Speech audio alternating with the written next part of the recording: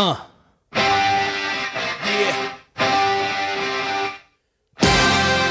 Let's go. Last bump of the night and my back's tight.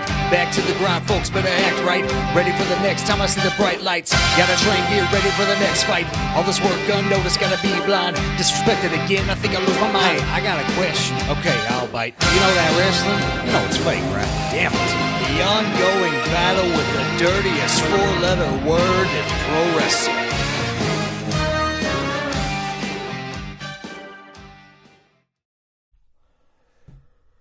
Ladies and gentlemen, welcome back to You Know It's Fake, Right? The ongoing battle with the dirtiest four-letter word in professional wrestling, and I am your host. My name is Brian Breaker, and I am already throwing you a curveball.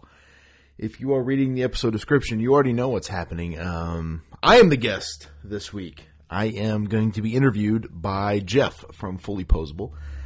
Jeff turned the turntables on me, as we said, as a truck drives by. Hopefully you can't hear that too well. It was like right as I was talking. I'm like, well, that's fantastic. Very explosive, right?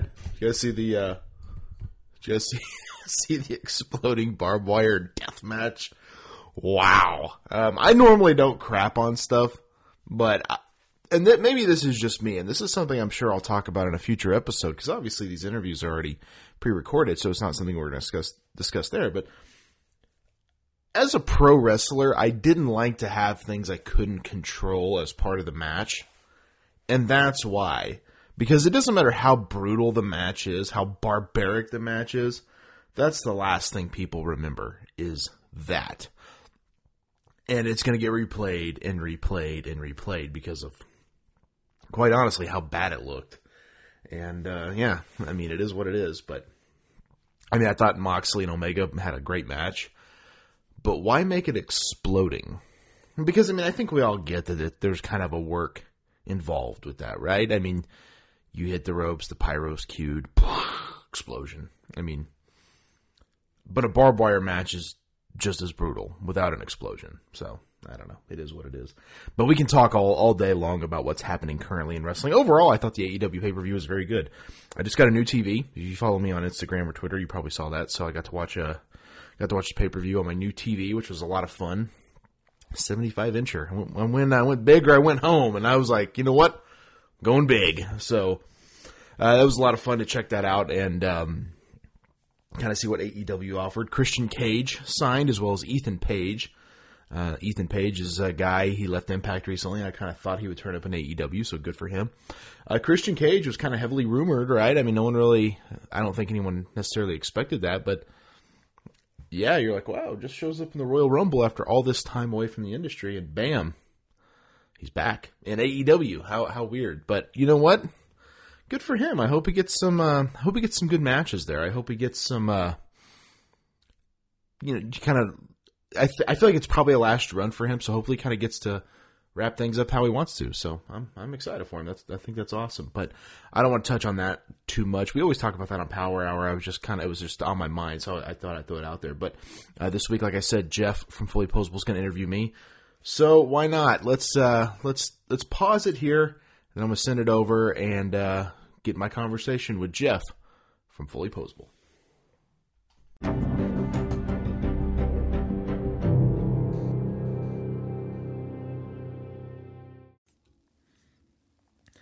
Ladies and gentlemen, welcome to You Know It's Fake, Right? I am Brian Breaker, and today the tables are turning. Yes, that is right. We are going to already change the format up a little bit.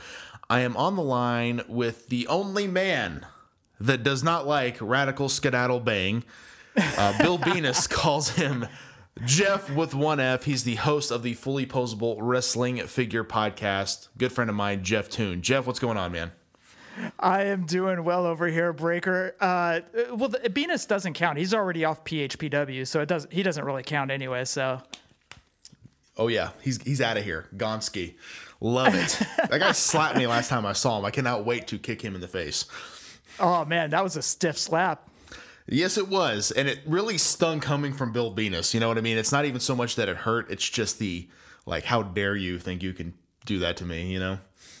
It hurt more of your pride and your ego than anything else, I guess.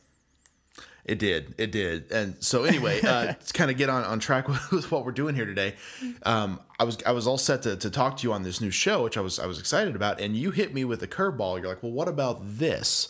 And you want to actually interview me for my own show. And I was like, well, actually, that could be kind of fun. And you actually are much more of a prepared podcaster than me. You got all kinds of questions and everything. So, man, I'll kick it over to you. Yeah. So what happened is you've interviewed Scott, you've interviewed me, you've interviewed the both of us numerous times.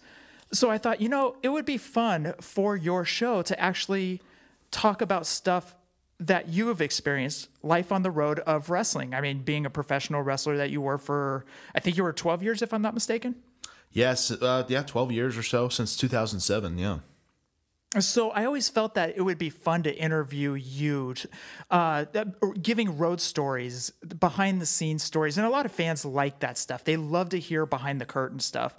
And obviously some stories will be, you'll take with you to the end of time. But at the same time, it's just, it's fun hearing the stories that you have, and especially coming from you that has experienced so much.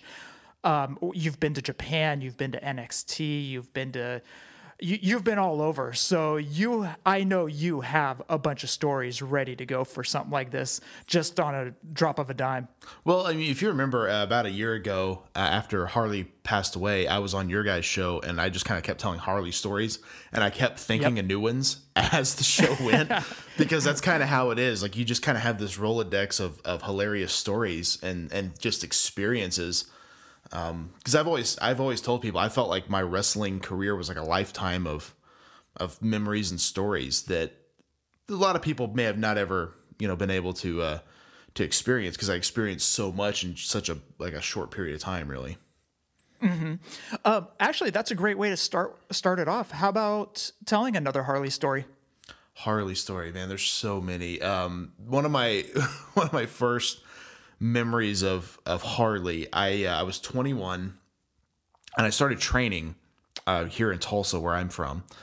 And the school was not a very well ran school. It was kind of, I'm not trying to dog it or anything, but I just knew it wasn't a place that was going to get me to like the next level, which I knew I wanted to get to. And I knew at that point, I'm like, I need to go to like a legitimate school, like with training multiple days a week, multiple rings, that whole thing. Mm-hmm. And so did a little bit of research, and I found, the Harley Race Wrestling Academy, which I knew about, but I hadn't really thought about. And I was like, oh, that's in Missouri. That's not too terribly far. That's 3 or 4 hours away. And Harley, on his website, talked about he had connections with WWE, which was true. He had connections with TNA, which that kind of subsided when he went under a WWE deal. But, at one point, he had several guys get looks over in TNA and stuff like that. He, of course, had ties with Pro Wrestling Noah in Japan. And really, if you think about it, what other wrestling school had that many ties to that many top companies in wrestling? He also had ties to Ring of Honor. A lot of people don't realize that. But he, Go Shiozaki from Pro Wrestling Noah wrestled a lot in Ring of Honor. Most of that was done through Harley. So he had connections to a lot of different places, and will always go down as one of the most respected performers in the industry. Everybody respected Harley Race. Absolutely. So I get, the phone number and, write it down from the computer, because this is before iPhones and all that stuff.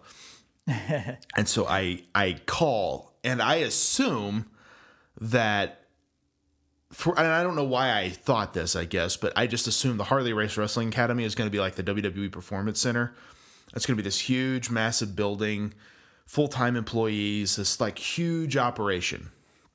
I didn't realize it was like him and his wife, and then one of the wrestlers did office work too, and that's it. So I call, and I hear on the other end of the phone, World League Wrestling. I had never heard Harley talk really, but it was no denying that's who that was. Scared me to death, so I just hung up.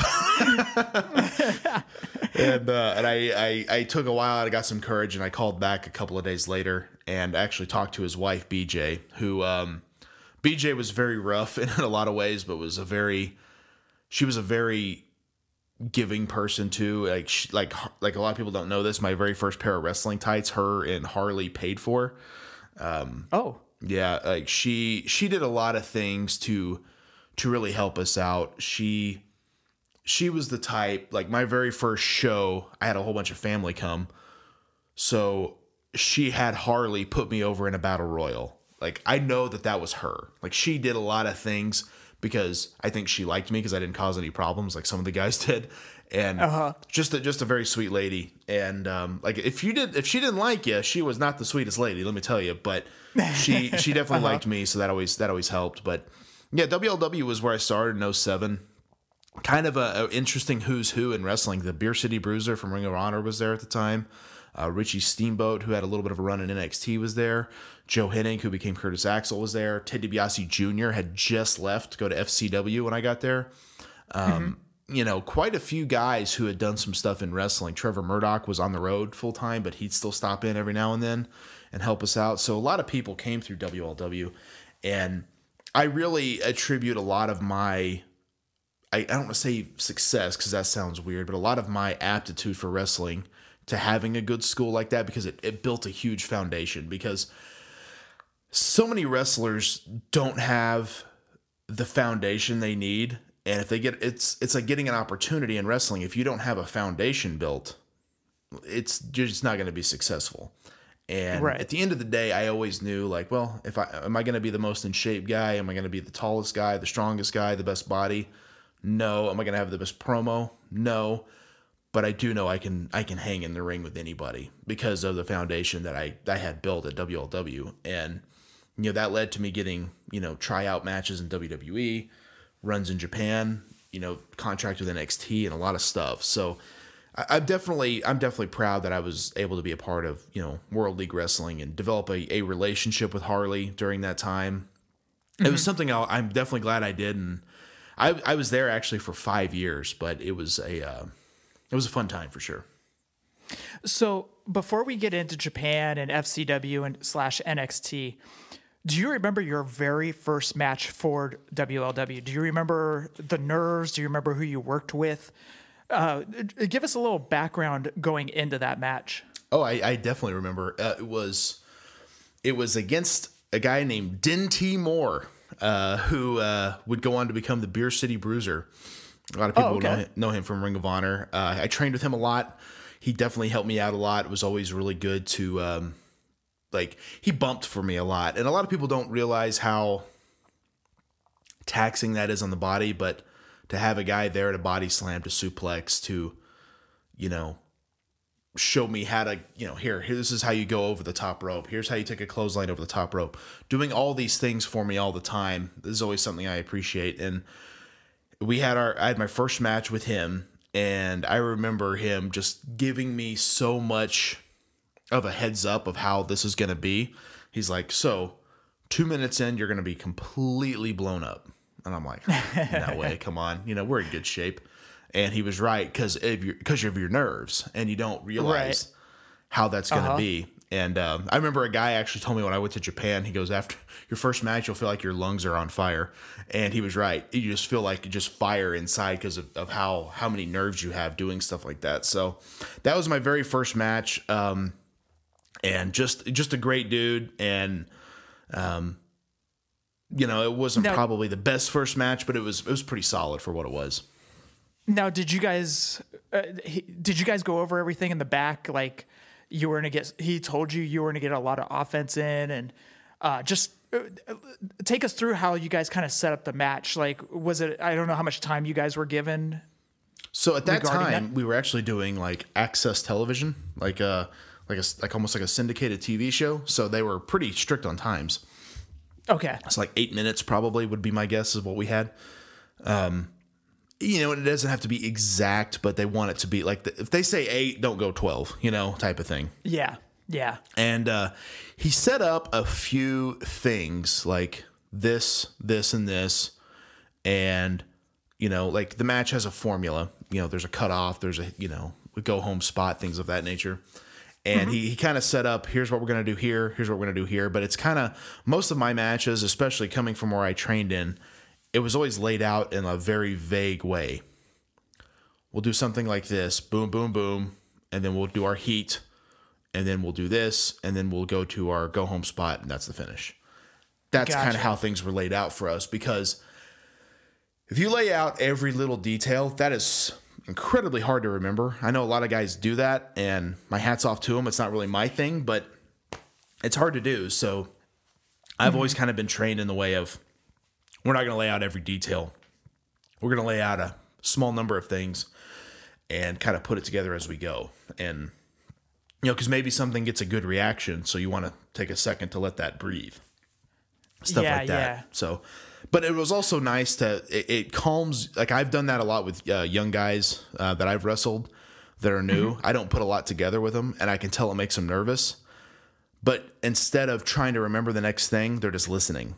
And that usually equates to a better match, because they don't go in completely full of nerves. Because when you go in full of nerves, it's very easy to forget everything you're trying to do.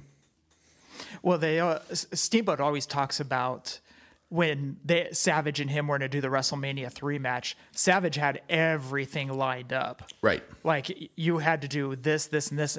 And I was looking and thinking, how do you even remember what spot is next? You know, I mean, How do you even remember everything like that? That's just amazing to me. And what's funny is Steamboat was actually a trainer of mine in NXT. And do you know what the very first thing was it said on the piece of paper Savage gave him? What? Lock up. He's like, we're professional wrestlers. You don't need to write lock up. You know, like that was kind of his take on it. But I mean, the match stands the test of time, but so does Flair and Steamboat. And I know they didn't do that. Yeah. So it's kind of, everyone's got their style. Everyone's got their way of doing things. It is what it is. But it's kind of crazy to me how everybody works differently, but you can't look at someone like Randy Savage and say, oh, that guy didn't know what he was doing, because he clearly did. But so did Ric Flair, but very different. Now, getting back to you, do you remember the very first time you were on the road? You were going to another town, doing another show, and something happened, and you were like, well, that's going in the Rolodex of things that have happened on the road. Do you remember? And what was that very first thing that happened? Man, it's hard to think of the very first thing that happened. But honestly, with WLW, every show we did was a road show. We traveled for everything. So basically day one, we're on the road. And I remember we rode with this guy. He was from Iowa. His name was Eric. I'll never forget this guy, because he was training the same time I was. And he was about 6'6", but had like zero muscle on his body. And so his nickname became Ogre. Because he was like this big tree walking around like he was a nice guy, but just not really cut out for the wrestling business. And we were all driving. It was actually me, and it was Ogre, and then Dinty Moore, Beer City Bruiser, and I think somebody else. I can't remember who that fourth person was. But that day we stopped to eat at Arby's on the way to the show. And on the way back, I said something about, man, we shouldn't have eaten at McDonald's earlier. It's not really sitting well. And Ogre looks at me and he goes, we didn't eat at McDonald's. We ate at Arby's. So as soon as Beer City realized what I was doing, he was like, no, Ogre, we ate at McDonald's. And he was like, no, we ate at Arby's. And I was like, no, we didn't. And we're both looking at him like he's insane. And he's like, you guys are just messing with me. We ate at Arby's. And I'm like, no, we didn't. I was like, okay, if we ate at Arby's, what did I have? And he goes, you had like this, or this. And I'm like, I don't even like that. And then he kind of looks at me all puzzled, like, what? And we did this for probably 45 minutes. And we finally knew we had him when he sat there and he goes, I could have sworn we ate at Arby's. And we just kept it going the whole ride. Never even told him, like, no, we ate at Arby's. We were just messing with you. But that was just, I think sometimes when you're on the road like that, you have to do things to entertain yourself. And also, when you're on the road, you also travel with a lot of veterans. Yes. And everybody talks about how that car ride with the veterans is so important. It's so key in learning a lot of the stuff in the business. What veterans did you travel with outside of Harley that gave you just sound advice being a young wrestler like yourself at that time? So many guys. You know, I remember there was a guy named Steve Anthony who still wrestles over in like the Louisiana area. He's a guy that I don't really understand how he never got like a legitimate break, because he was so good in the ring. And he was already probably 15 years in when I kind of first started. And getting to pick his brain and talk to him. I did travel with him a bunch, and so many different people, because that's part of it. But another place that a lot of people don't think about that you kind of bond and talk about wrestling is when we would all go out to eat after training, because we trained Tuesday, Wednesday, and Thursday. So oftentimes it's like, hey, let's go up to the Chinese buffet tonight, because there was not where we lived in Eldon, Missouri, there was not a lot of food options. So pretty much every night of the week we would all go grab dinner somewhere. And I remember we would all just kind of talk about different things, and usually shit on the guy that sucks, but it's kind of par for the course for wrestling, and just kind of talking about, this is what we need to do, and this should be better, or what if you tried this, or what if you tried that, and kind of getting different ideas or perspectives from people to how, like, you can make your character better, you can get to be a better performer, what you think this guy should do. And that's also too, like, because in WLW, no one was real selfish. Like, everybody wanted the next guy to be better, because then you have a new guy kind of in the mix, like a new guy to work with, and you can kind of freshen up the shows and get people going and stuff like that. And to me, that was always such a cool thing, is when a new guy would come up and you kind of get to have a good match with them, kind of feel them out, and like, okay, I think this guy's going to be good, and stuff like that, and helping guys at training and stuff like that. It was a lot of hands-on at WLW. Like, everybody wanted me to be better so that I could have good matches with them. And then I passed that along to the next generation, helping them get better so that they could have good matches with the next crop, and kind of teach everybody the right way, instead of a selfish approach, which is, I think, kind of more how it was in the NXT system, because everyone was looking out for themselves, not really for the group. Gotcha. Now, another question I have is, you being on the road, how did you handle the food situation? Because when you're professional wrestlers, they always watch what they eat. I've heard numerous stories about Brian Cage, and he will not even pick up a slice of pizza. It's always, vegetables, chicken, just, stuff like that. How did you maintain food regimens and eating properly, I guess you could say, so you weren't always at the fast food joints? That is very, very hard. I didn't diet real heavy early on, but when I got serious about trying to get looked at, that's when I started kind of my diet. For me, and that's another thing, man, it's 11 o'clock at night. You're in a weird town that has nothing open. What do you do? So if you don't pack food with you, you're kind of at the mercy of whatever's there. And that's when you're getting your truck stops, your McDonald's, things like that. I mean, it's not impossible to eat healthy. It is harder. But, I would always allow myself a cheat night. So I remember one night we were out and I was in the middle of this really good diet, and I'd really trimmed up. I started kind of getting some abs for the first time in my career. And only thing that's open is Pizza Hut. And I'm like, and guys like, oh, be your cheat night. And I'm like, yeah, I guess so. So it is what it is. You just try to do the best you can. I think it's impossible. Like, I mean, you look at guys that are, consistently, like Brian Cage is a good example. He's always been very ripped up and stuff.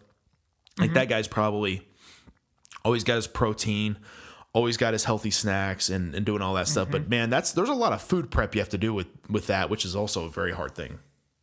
Correct.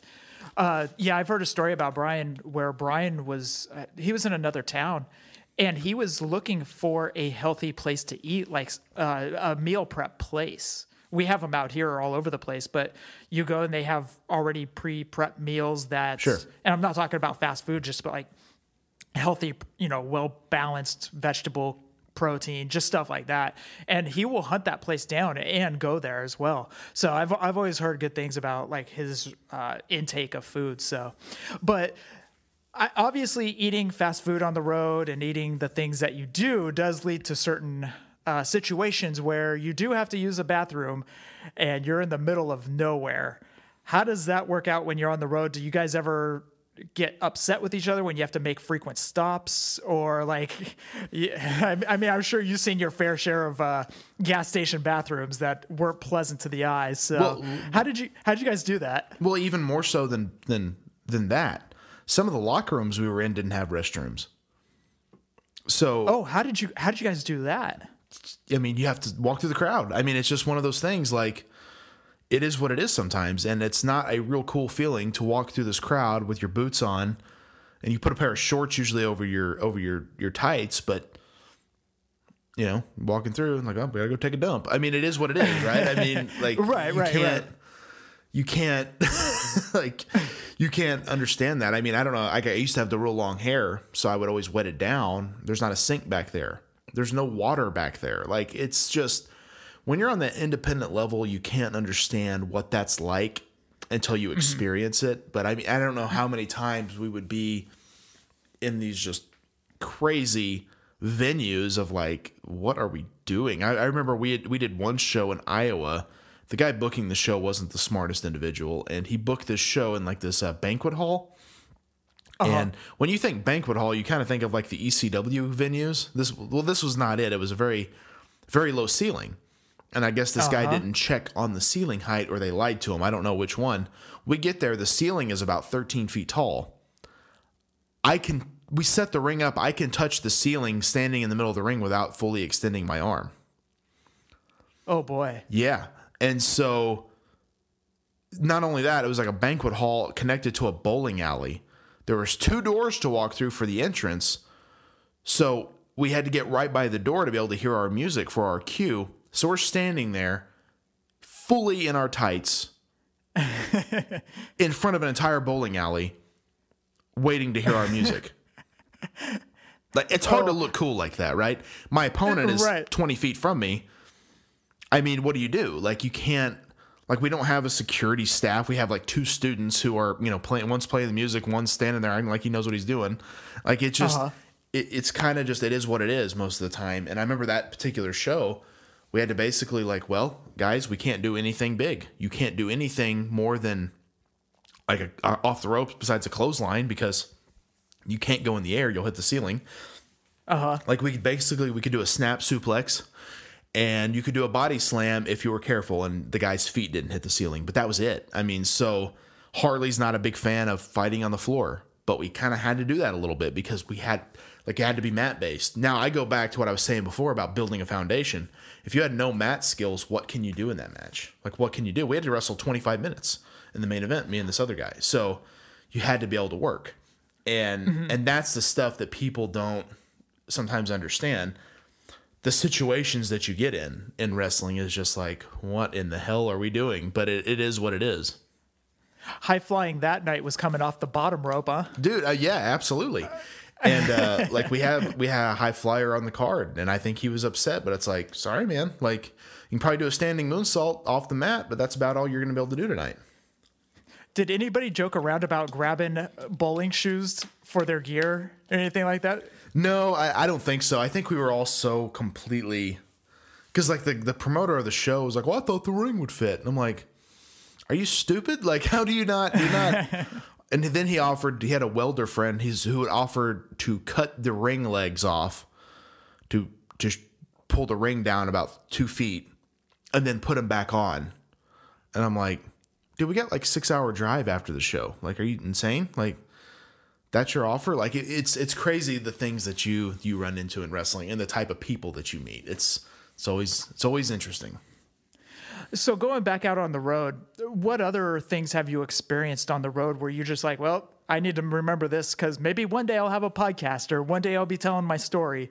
What are some other road stories that you have? Oh, man, so many. I remember going to we were booked as extras for WWE, and we were booked in Des Moines, Iowa, and we hit this massive snowstorm on the way there. I mean, I'm talking just couldn't see your hand in front of your face type of snowstorm.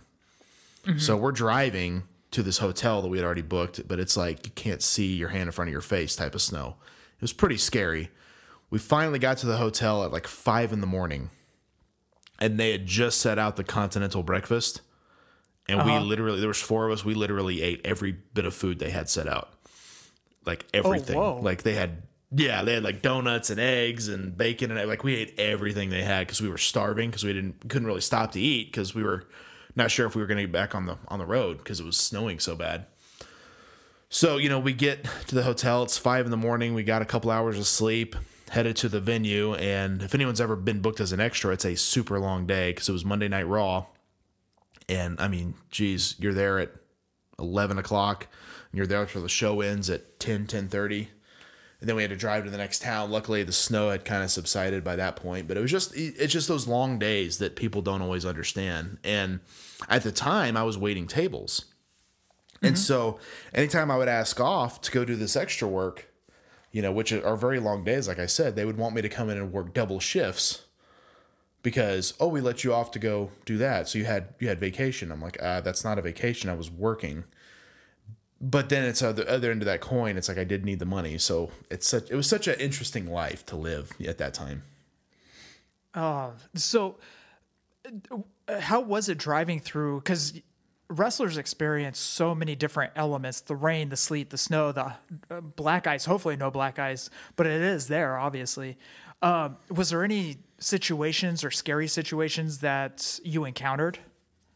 Nothing super scary like that. I just remember so many times driving at 4, 5, 6 o'clock in the morning back from some wild town and stuff like that, and just being so tired that you're just hoping that you can stay awake, because it's kind of a respect thing. The driver can't sleep, so no one else sleeps. Some people don't really follow that. I've always tried to follow that, but there's times you just pass out. I mean, it's just you're that tired, and then knowing you have to go to work the next day or whatever it is the next day. Like there's always stuff like that on the road, just traveling and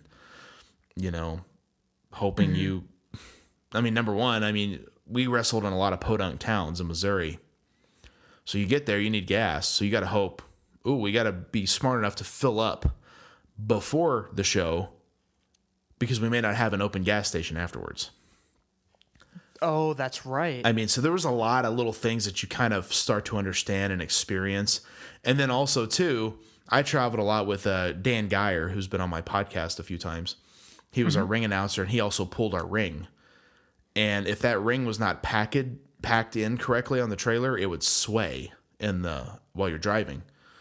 So if it didn't get packed exactly right, we were only driving like 50 miles an hour down the highway. So, lots of just interesting things like that where you're just like, oh my God, we're never going to get home. It was just the life that we lived, being wrestlers and stuff. So you get to Florida, you get to FCW. Now you're under the WWE banner right now. What's it like? What's going on through your head? Obviously, you have always been a respectful person, so obviously you were paying your respects, or you were respectful to everyone. What was that like, walking through those doors? And who were some of the people that took you under your wing, or under their wing? I apologize. Oh man, so many people. The thing that I got there, it was still FCW. We were still doing FCW shows, but NXT, the TV show, had started, but it hadn't fully transitioned into be calling NXT yet. It kind of got to that point as I went. And I was still there in Tampa when it was, at the FCW building before they moved to the Performance Center and stuff like that. What got me about the WWE system that I had not experienced because I came from WLW was how, when I was in WLW, everybody helped me out. Everybody, all the veterans would watch my match and give me advice or whatever. Wasn't really like that in NXT, where you had a few close people, but most everybody was like an acquaintance almost. But I did have a lot of good friends. Xavier Woods became a really good friend of mine. We bonded over, I had a t-shirt that he found funny. And I remember he stopped me the next day and he's like, "You have fantastic taste in t-shirts." I was like, "Well, thank you." And I made a little promo video of a character I was trying to do when I was in NXT, and he helped me edit that and put it all together and stuff, and had a lot of really good ideas. Just a super creative guy. And like I said, there was a ton of guys that were just super, super helpful. But again, it was a very cutthroat world, because when you showed up, it wasn't like, "Oh, hey, great, I'm glad you're here." It was, "Oh, great, there's another guy that can take my spot." So it was not met with a lot of like warm reception, if that makes sense. That makes complete sense. Do you remember what the shirt was? Can you describe it? I do. It said, "I drive 88 miles per hour just in case, and it was in the Back to the Future font. That is fantastic. Yeah, and so he definitely he popped for that one. Then I had another show that it said Glass Joe's Boxing School, take a punch like a champ. So, he's a big video gamer, obviously, so he appreciated that one. Oh, that is great. So you have long days in training too. Sure. You have promo class. You have days in the ring where you're going from what, about 8 to 5, 7 to 5? So when I first got there, the weird thing about being a contracted guy was they basically just told you what you were going to do. Mm-hmm. And there was no and then that's with the whole issue. I know that it's come up recently with like the third party streaming stuff where they're not you're independent contractors, but they treat you like employees, but they don't give you benefits of an employee. So like, how can you tell us what to do all the time? I don't know. So it is what it is. But anyway, so Monday was usually training. So that was like a 3-hour training class. And then we would tan and we'd go work out afterwards. Depending on the training day. Like, so either trained like 8 to 11, 12 to 3, or 3 to 6. And they kind of alternated those, your class. And they just basically told you which class you were going to be in. You didn't have a choice, which, I heard the previous regime was kind of like, there's 2 training classes, come to either one or both or whatever. And, because a lot of guys had kids and things they had to do. So it's like your whole schedule was kind of based on whatever they felt like, which, again, it is what it is. But anyway, so that was kind of your day, Monday and Tuesday. Wednesday, you had a promo class and probably training. Thursday, we had a training day, and then we did the FCW Tampa show there in town, or an NXT taping, depending on the week. And if it was an NXT taping week, we would actually, on Tuesday, they would make us drive to Orlando, 2 hours away, set up the ring, and then we drove back. So that was always fun. Friday was a show, Saturday was a show, and Sunday we usually had off. But sometimes we also had shows on Sunday. So that was our schedule. It doesn't sound like a lot, but you were constantly coming or going. And I remember when I got released, we had a 3-show weekend lined up, a Friday, Saturday, Sunday. All of a sudden, my Friday is completely full or completely free, as is my Saturday and Sunday. I was so busy when I was there, I didn't really know what to do with myself. It's kind of like, I'm sure a lot of people experience this with quarantine. You're so used to going to work every day. When you don't do that, you don't really know what to do with yourself. You're just like, right. It's a weird feeling. So when you were in FCW, were they strict about diets? Were they on you about every little thing like that? Like, because we all have heard the stories about WWE and how strict it is, and you have to do everything to a precise thing. Were they like that when you were there at that time? Oh yeah, like they did a weekly weigh-in. That was every Monday. They did updated pictures like once a month where you had to come in and get your gear on, and they just take pictures of us in the office and stuff like that. So there was always consistent, like they're watching you type of stuff. Now, was there also any time where there was word that you might be getting called up to Raw or SmackDown or anything like that outside of being a enhancement talent? Was there any talk of you going up and maybe having a story for you already? No, that was what was so frustrating about the business or that company. They wanted you to have a pitch. Your pitch was your character. And what would happen is your contract states any idea that you present is intellectual property of the WWE. So I saw guys pitch ideas that they would give to other people. Oh, yeah. Is there one that comes, if you can talk about it, is there one that comes to mind? Absolutely. Brodus Clay pitched the Hall of Pain. And as we all know, that went to Mark Henry. Gotcha. And it is what it is. So you have to pitch stuff, because if you don't, they're not going to do anything with you. I had started a pitch and a character that I was trying to develop. That's the video I was talking about. And it just, I don't think they really got it. But it could have worked had it been given a chance, and it just, around the time that they said, okay, you need to do something else, I was like, okay, I was trying to find my next thing. Then I got released. So I never really got to that point of getting to really show what I could do. It just, it was what it was, you know, like you're just hoping to kind of catch a break. I was only there like 11 months, so it wasn't a real long run. And I know like my buddy Simon Gotch, he was there, I think 14 months before he did a single match. So okay. The process is very, very long term sometimes. So when you were there, and let's refresh everybody's memory. What was your name when you were in NXT? Brandon Traven. And how did you come up with that name? Kraven the Hunter was a Spider-Man villain. I thought that was a cool name, and so I kind of just changed it to Traven. And basically, I came up with a list of first names that weren't being used at the time. And basically, what they told us to do my very first day, pitch 10 names to the company. I pitched 10 names, all of them rejected. I was like, "Whew, that sucks." And so like pitch 10 more, and it's just like 10. I mean, I spent hours coming up with a name that I want to keep, you know? And so I talked to the office guy, and he was like, well, pitch 10 more, but pitch the originals too. Brandon Traven was on my original list. And they ended up going with that. They just called me like, you're officially Brandon Traven. I was like, okay. And that was it.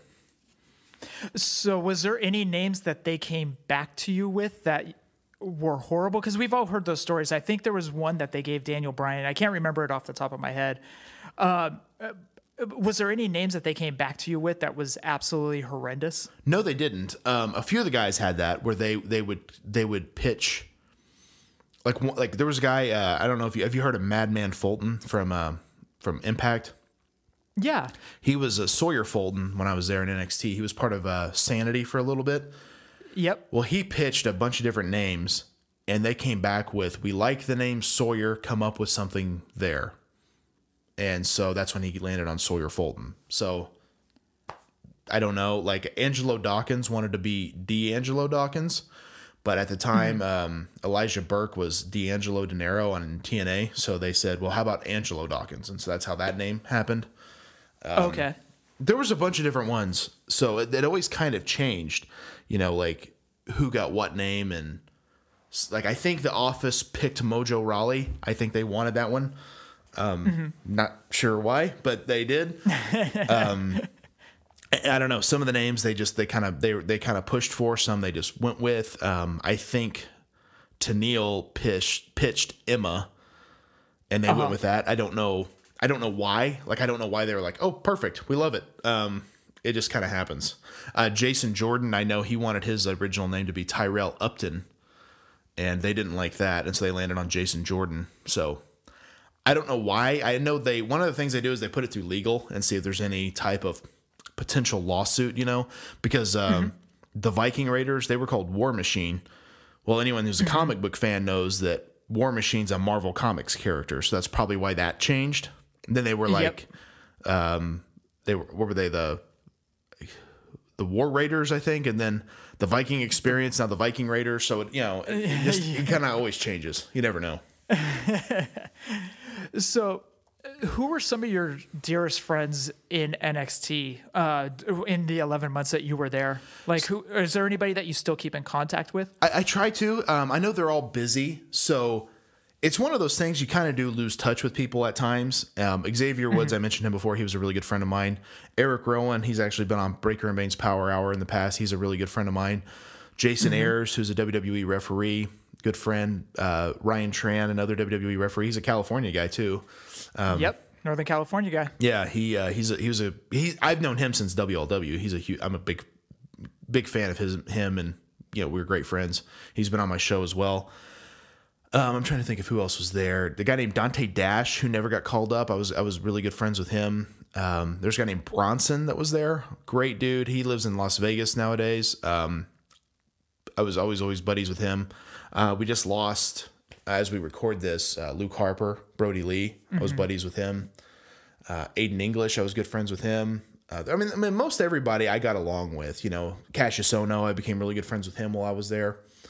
Yeah. So, I mean, just a ton of really, really good people. But it was just such a as such a unique environment. Like I said, it wasn't like you walk in and everybody's like, "Oh, hey, glad you're here." It was just it was a lot more cutthroat, and I think it was a lot of people kept their friends close, and I became really good friends with Bray Wyatt actually, and I was friends with Bo Dallas, but not as close as I was with Bray. Bray was a really good guy, but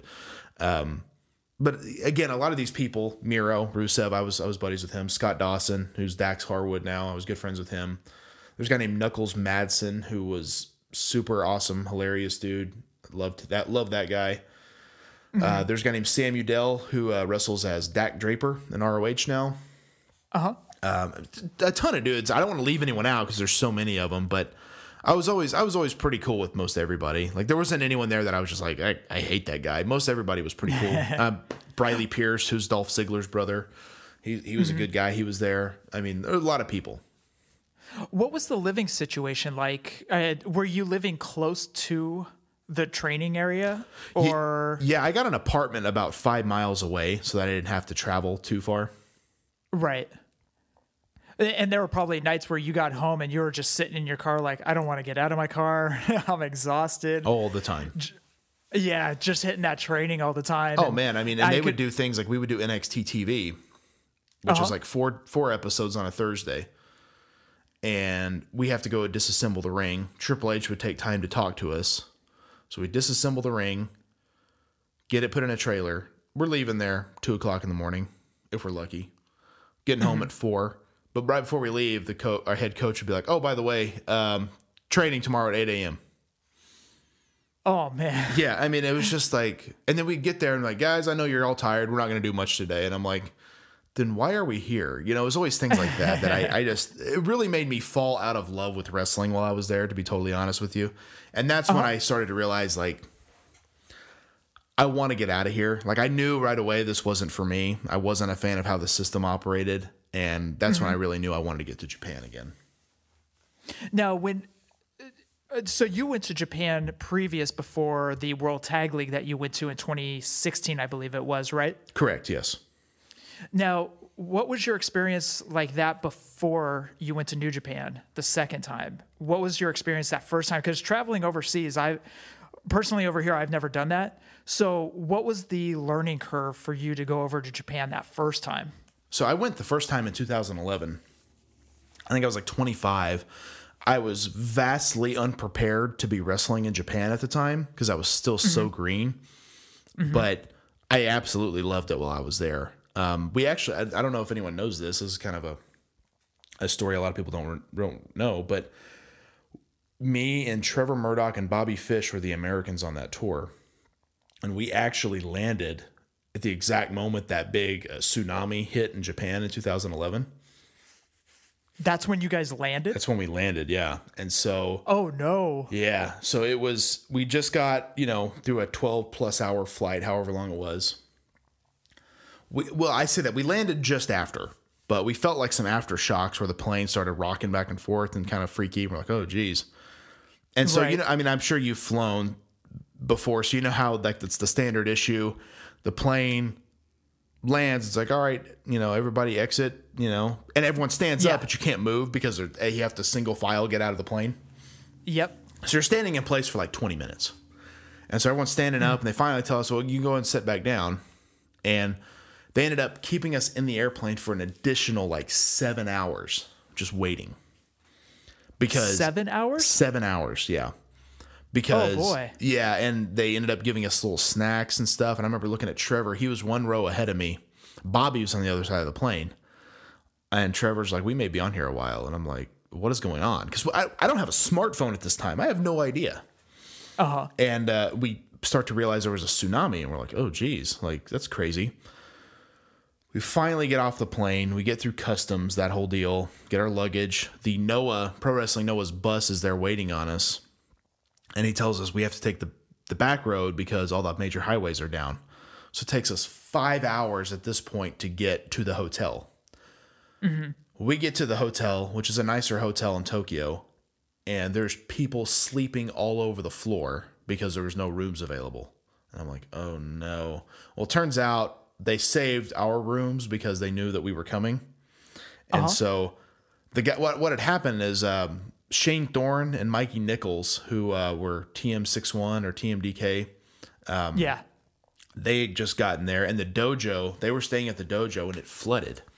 So what the guy was trying to tell us was, we have 3 rooms, but they took one, so we only have 2. And finally, when we figured it out, Trevor's like, that's fine. Me and Breaker will room together. Like, we're good. Just let us go sleep. And so we got up to the room, and it was 2 beds, so it was no big deal. At this point, I hadn't had any communication to my parents. My mom had been up for like 30 hours worried sick because I guess they saw on the news a airport completely washed away by the tsunami. Yep.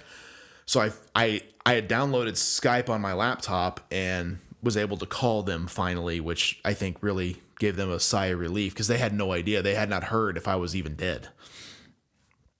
So definitely a wild time. And we got to the hotel. We had like 2 hours to sleep before we had to get picked up to go back on the road. And that's when I had my very first match in Japan. And I was dog tired. I mean, it was such a weird experience going through all that. It's like I didn't have time to be nervous, you know?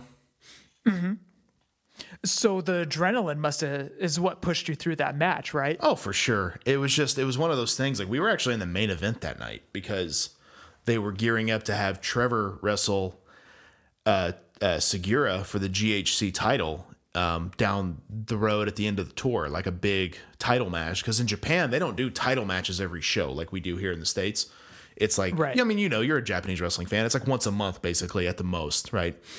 Correct. And so Segura was gearing up for a big title match with Trevor. So we're wrestling. It was me, Trevor, and Bobby Fish against Segura, Taniguchi, and Morishima, which you probably remember Morishima from Ring of Honor. Yep, sure do. Yeah. So I'm in there with Morishima, and he is like wanting me to suplex him and body slam him and spine buster, and I'm naming every big move I have. He's like, okay, more, and I'm like, double underhook suplex, okay, more, spine buster, power slam. He's like, okay, more, and he just kept. I was like, oh my god. So it was just one of those things. But the psychology over there is so much different than in the States. These guys, I think their psychology, from what I learned, was they want to take everything you have, so then kick out of it and still beat you. Where in the States, it's like if it was a job guy against Triple H ain't taking, all these big moves, right? He's taking 1 or 2. Right. But different mindset. So we actually ended up winning a handful of 6-man tags leading up to Trevor's big title match. And then after that, I got pinned every match. So the eating situation over there, how different, obviously the language barrier and everything, but what else was different about eating over in Japan other than here in the States? A lot of pictures over there. So you kind of got a picture of what you were eating, Uh-huh. A lot of we go to these truck stops, and they would actually have like almost a vending machine. You put in your money and you hit a button for the plate you want. And that would print out a ticket, and you go take them the ticket, and then they would make your food.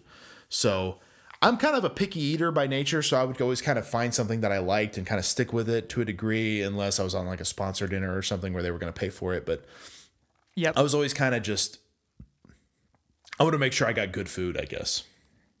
Gotcha. And now they would bus you everywhere over there, right? Yes. Okay. And that was the same for New Japan when you came back in 2016, right? Absolutely, yeah. They bust you everywhere. Or they would put you in a taxi cab if they needed to. Gotcha. So the first time you were there, you faced Marufuji. I did. You were in a match with Marufuji. Yeah, I wrestled my first tour. Like I said, Morishima, Segura, Marufuji, Kenta. Kinsuke Sasaki. I wrestled him. Nakajima, Saito, Takuma Sano, Yoshihiro Takayama, Jun Akiyama. I mean, I wrestled everybody they had. Such a crazy experience. I was gonna say, especially for like you said, how green you were at the time. Right. Yeah. Absolutely. It just must have been a crazy situation. Like, I'm in the ring with Marufuji. I don't know. Just personally over here, I would be in awe or in shock. To this day, him and Tanahashi are the 2 best guys I've ever been in the ring with. And explain that. Like, what do you mean? Just so unbelievably good. I've always felt like with most guys, I'm like, I can hang with this guy. He's good, but I can hang with him. those guys, I was like, they're on another level. Like, they are so good. And Tanahashi, I feel like people appreciate that. I don't think people appreciate that about Marufuji, how good he actually is. And just how smooth they are in the ring. And, yes. Yeah.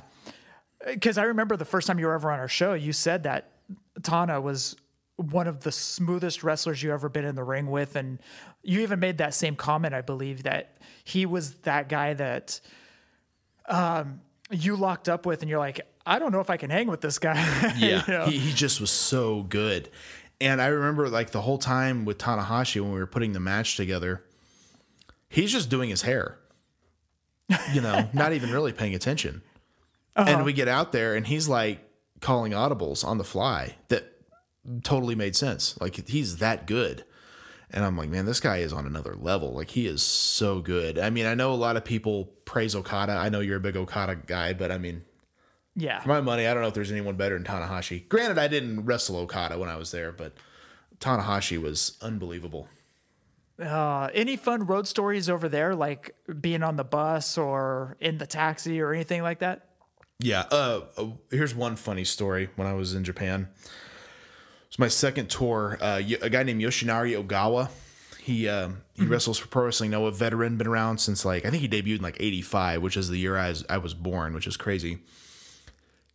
I was sitting on the bus, and I think one other person was on the bus, and Ogawa took a liking to me. He would always talk to me. Super great guy, and just tell me stories and ask me about wrestling and Harley and all that other stuff.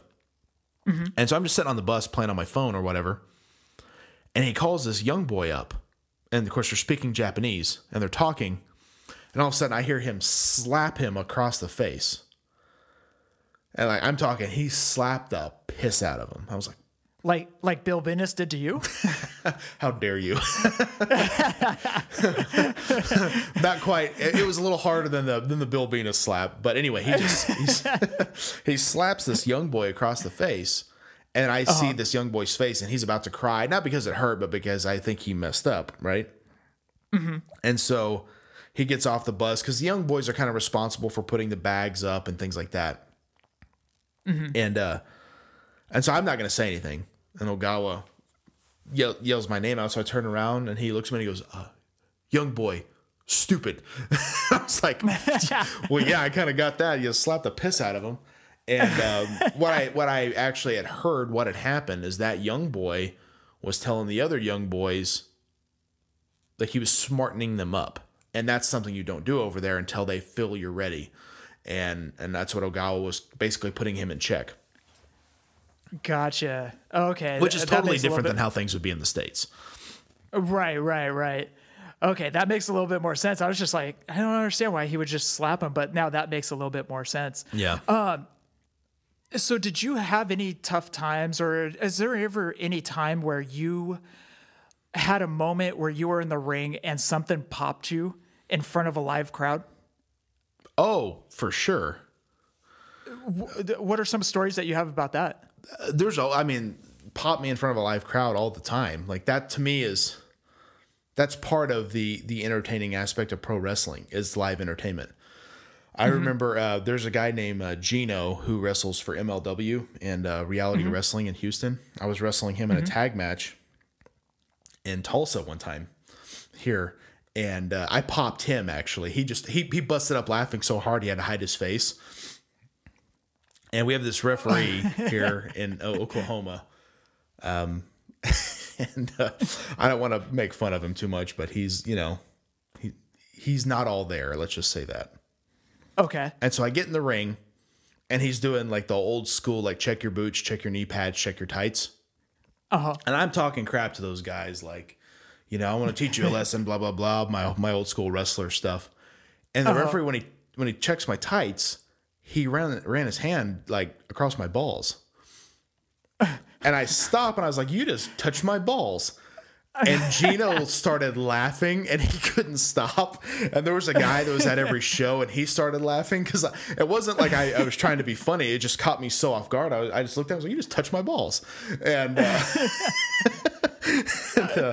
so that's a funny story. There's a couple of referees I'll pull ribs on where I'm in a hold and they're checking on me.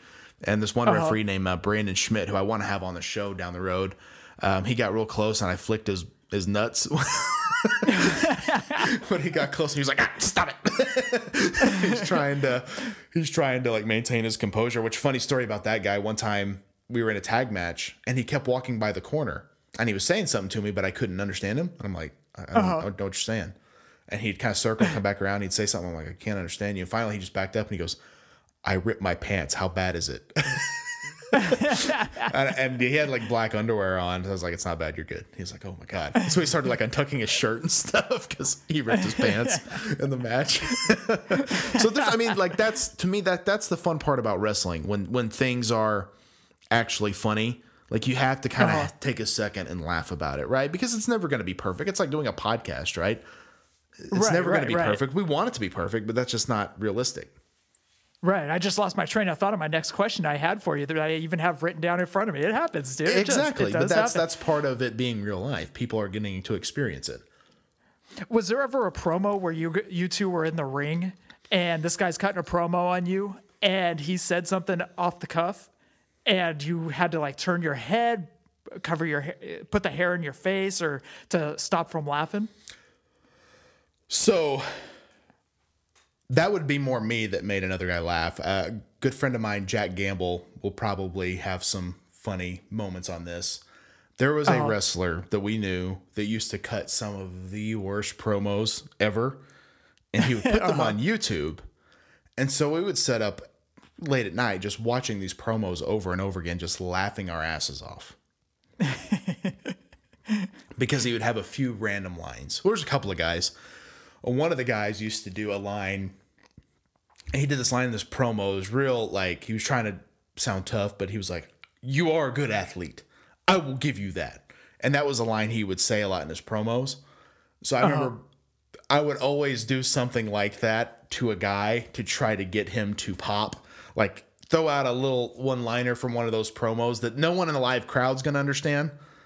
But just to make him pop. And I would always try to do that anytime I would be able to do a promo and just kind of see them kind of give me that look and try to bite their lip like they're not trying to laugh or something.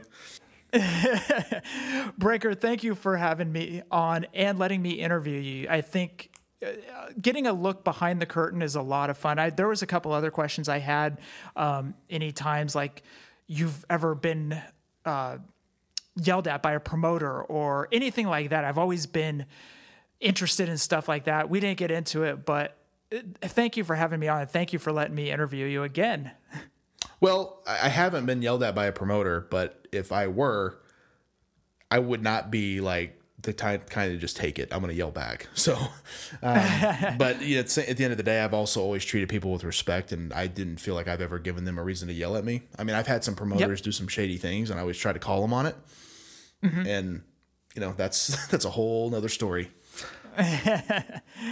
Well, I appreciate you letting me interview you, man. Yeah, it was a lot of fun. It was a nice change of pace, man. So, but don't think that this gets you off the hook. You're going to be on this show down the road where I interview you. Well, I appreciate that. Absolutely. I do want to be on. I always look forward to talking to you. It's always a fun time. You know, the Harley Stories is still one of those shows that everybody still talks about to this day. The amount of Harley stories that you had and just bringing that to the show is so much fun. And like Scott and I were just like kids around a campfire, just listening to you tell these stories. And you know what? It was funny too, because we got off the line that night and you're like, I still thought of like 2 or 3 more stories I could have told. Right. Yeah. Well, and that was the thing is I was around the guy for so long. And honestly, he was such an intimidating person. It was kind of hard to just sit there and talk with him. But once I got to that point where I felt comfortable, he was such a great guy and so giving with his time. Like he'd be heading out the door, and this is after his wife died. It'd be like 7:30. We're training. All right, guys, I'm taking off. Hey, Harley, you mind watching this guy work real quick? Yeah, sure. And he'd just sit down and smoke about 3 cigarettes and watch the match. Like that's how he was. Like he never like wasn't giving. And I think a lot of why I try to be that way in wrestling. Like I try to help out anyone I can. I don't try to be overbearing about it. I don't try to like, you know, get in someone's face. This is what you need to do. But if they want to talk to me, I'll give them advice. And I've even told guys, you know, who've, you know, had a WWE tryout, like, what can I expect? And I'm like, I'll be honest, man, I don't know. I haven't been up there in so long. It's different now, but here's what I went through, here's what it was for me. So if I can help people, I will. And a lot of that comes from how it was with Harley, because a lot of the guys he had helped me because he probably told them to. And so they told me to help this new guy. So I did. And I told him, you help these guys. And so he did. And I think when you do that, we all get better. And, no one's worried about a spot. No one's worried about this or that. They're just worried about making our show the best it can be. Yeah. Well, thank you, Breaker. And again, hearing these stories, makes us appreciate you even more and the character that you have developed and the personality that you have. We just appreciate the hell out of you. And we've always thanked you for what you've done for Scott and I. It goes both ways, because when I reached out to you guys just kind of randomly, I don't know, I certainly didn't think this, and I'm sure you didn't either, that we would develop this bond where, we'd be on each other's shows numerous times and talk all the time and become friends and things like that. And more than just, online acquaintances, I guess, but actual friends. You don't assume that, but I think it's really cool that we've been able to develop that relationship over these few years, just from a simple, I heard your show, I liked what I heard. Because I'll be honest, when I heard a wrestling figure podcast, I thought, oh, this is gonna suck. but I loved how you guys did it. I'm like, man, these guys, they're not weirdos. They're just like me. They're just cool guys that like wrestling figures. Okay, I'm not a freak. Like this is okay. And I feel like you guys have opened the doors to this entire community of people to where it's not weird to post a new figure on Twitter. It's not weird to admit that I like collecting. It's fun and it's cool, and you guys kick that off. And I'm super thankful that we've all got a chance to know each other. I mean, I know I talked to Bane about this, and I know we're trying to wrap up and we're kind of going over on time and stuff, but Bane has had some family issues this past year with his mom being sick and getting COVID and things of that nature. And I remember he posted something on Facebook about it on his personal account, and almost every comment was a Fig Life person.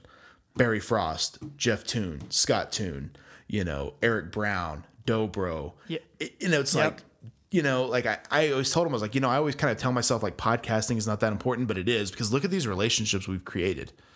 Like that's a cool thing. And, I think it's so cool that, like, obviously there's negativity and toxic personalities online, but there's also a lot of positive things. So, I'm very thankful for all those relationships we've been able to build from just something so simple as doing a podcast.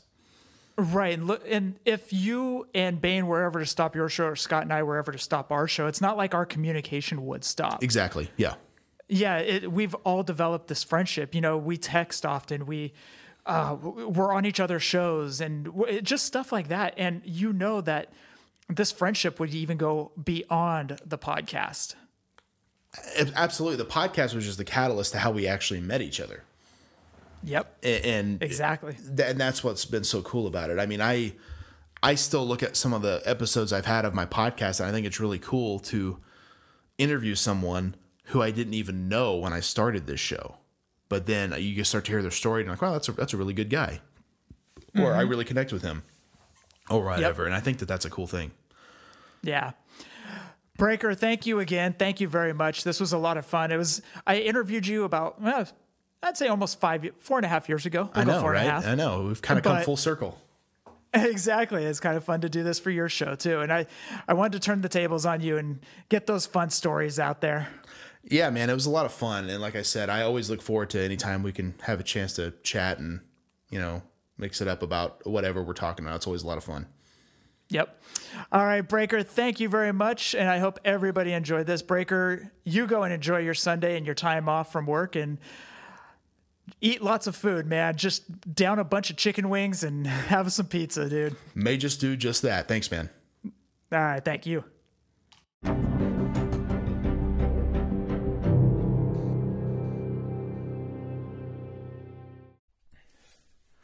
All right, well, that pretty well wraps up episode 9 here on You Know It's Fake, right? The ongoing battle with the dirtiest 4-letter word in professional wrestling. And like I said, I kind of turned the turntables on you already, one episode in. Whatever, 9 episodes in, you know what I'm saying. I'm tired, okay? I just got off night shift. I'm trying to make this happen. I'm exhausted. Give me a break. That's why I don't like to re-record stuff. If I start fumbling my words, I just try to make it work, because that's the real part of podcasting, right? It's real. It's in your face. Sometimes mess ups happen, but I always say, like in wrestling, and I always told people that I trained this too. A little inside knowledge for you. I always told people, if you mess up, if you trip going to the ring, you meant to do that. Don't ever let anyone determine for you what was real or what was an accident. So own what happens, and I think that makes stuff more real. If you're a heel, you tripped, and you can get pissed that they make fun of you. If you're a babyface, maybe you're injured. Who knows? So make a reason for everything. But big thank you to Jeff for coming on the show. Like I said, he kind of turned the turntables on me, but I said, man, if we're going to do this, that's cool, but I definitely want to have you back on for an individual episode. So it won't be this coming week, but here before too long, Jeff will be returning to the show. However, this next week, my guest is the fighting Filipino warrior himself. He's a former WLW heavyweight champion. I believe he was the NWA Missouri champion as well. Good friend of mine, Elvis Aliaga. We tell stories throughout the show. And honestly, I will say this right now. Elvis is a huge influence for me to do this podcast this way. And the reason I say that is this, because me and Elvis shared a lot of stories in our time, getting in the business and all that stuff. We shared stories of dealing with people saying weird things, asking weird questions. And he was like the first guy I was like, so, he would be like, oh yeah, did you wrestle in high school? And I remember he brought that up. I'm like, oh my God, I get that question too. And then we start comparing. It's like, wow, I get the same questions. Like, it's like you start realizing like, oh, I'm not crazy. Everyone else is nuts. So Elvis was, he was a huge, I don't even think I've told him that yet. So if he listens to this, he'll hear that. But he was a huge influence, on me doing this type of show and us diving into this type of stuff, because I thought, man, there's really a lot there. There's a lot to dissect. There's a lot to talk about. So I'm really excited to get into my conversation. That'll be next week with the fighting Filipino warrior himself, Elvis Aliaga. He's a great guy to talk to. Huge fan of the business, just like me. Him and his brother used to record so much VHS. They were guys, and I'm talking in 2011, they knew the one store in town that sold blank VHS tapes, because they still taped raw. That's awesome. They don't do it now, but for a while there, they taped it each and every week, and I thought that was really, really cool. A lot of dedication, so I dig that. Before we wrap up, give a follow to FullyPoseable. Give Jeff a follow there, and check out the FullyPoseable Wrestling Figure Podcast. I don't think you'll be disappointed. It's a great show, and they're two entertaining guys. Jeff and Scott both. Scott will be coming up on a future episode as well. Spoiler. They're guys that I met through podcasting. I kind of reached out, kind of blindly, and they were like super receptive. And yeah, let's do a podcast. That'll be great. And then I remember talking to them and thinking like, oh, this is awesome. Maybe I'll have them on my show. And then they were super accommodating, and it was a great time. And we've been friends since. And I'm hoping in Dallas next year we get to meet for the first time, which would be great. So anyway, I'm super stoked for that. And like I said, I can't thank Jeff enough for coming on the show and then coming on again later and doing another interview with me, so I could have just an interview by himself on the show. So lots of fun. Check out Breaker and Bane's Power Hour. We drop a show every Sunday. Check out our Patreon. We just re-tiered it if you are interested in that. We're going to be dropping a lot more new content, including new podcasts, new video podcast possibly, which we'll release details on that soon. Patreon.com/BBPH. We have tiers of $1, $3, $5, and now $10. We kind of restructured things, but you get a lot for your money, so it's definitely worth checking out. And anyone who is a patron, we definitely thank you very, very much. And my t-shirts, prowrestlingtees.com/Brian Breaker. Redbubble, bbph.redbubble.com. Whatamaneuver.net. Search by store for Breaker and Bane's Power Hour. Big_Bane has a shirt store there as well. And I think that's it. Next week's Elvis Aliaga. And before I go, I must say, in the words of the great Johnny Valentine, I cannot make you believe that wrestling is real, but I sure as hell can make you believe that I am. I'm Brian Breaker, and thank you guys for checking out. You know it's fake, right? Yeah. Yeah. Mr. Wonderful. I've been around for a minute, and I can stand toe to toe with the best of the minute. Don't give a damn about critics, they talk a lot, but at the end of the night, I'm selling the tickets. All the tough guys avoid me, the ladies all adore me. Paparazzi record me, I can put on a clinic, all my opposers abhor me.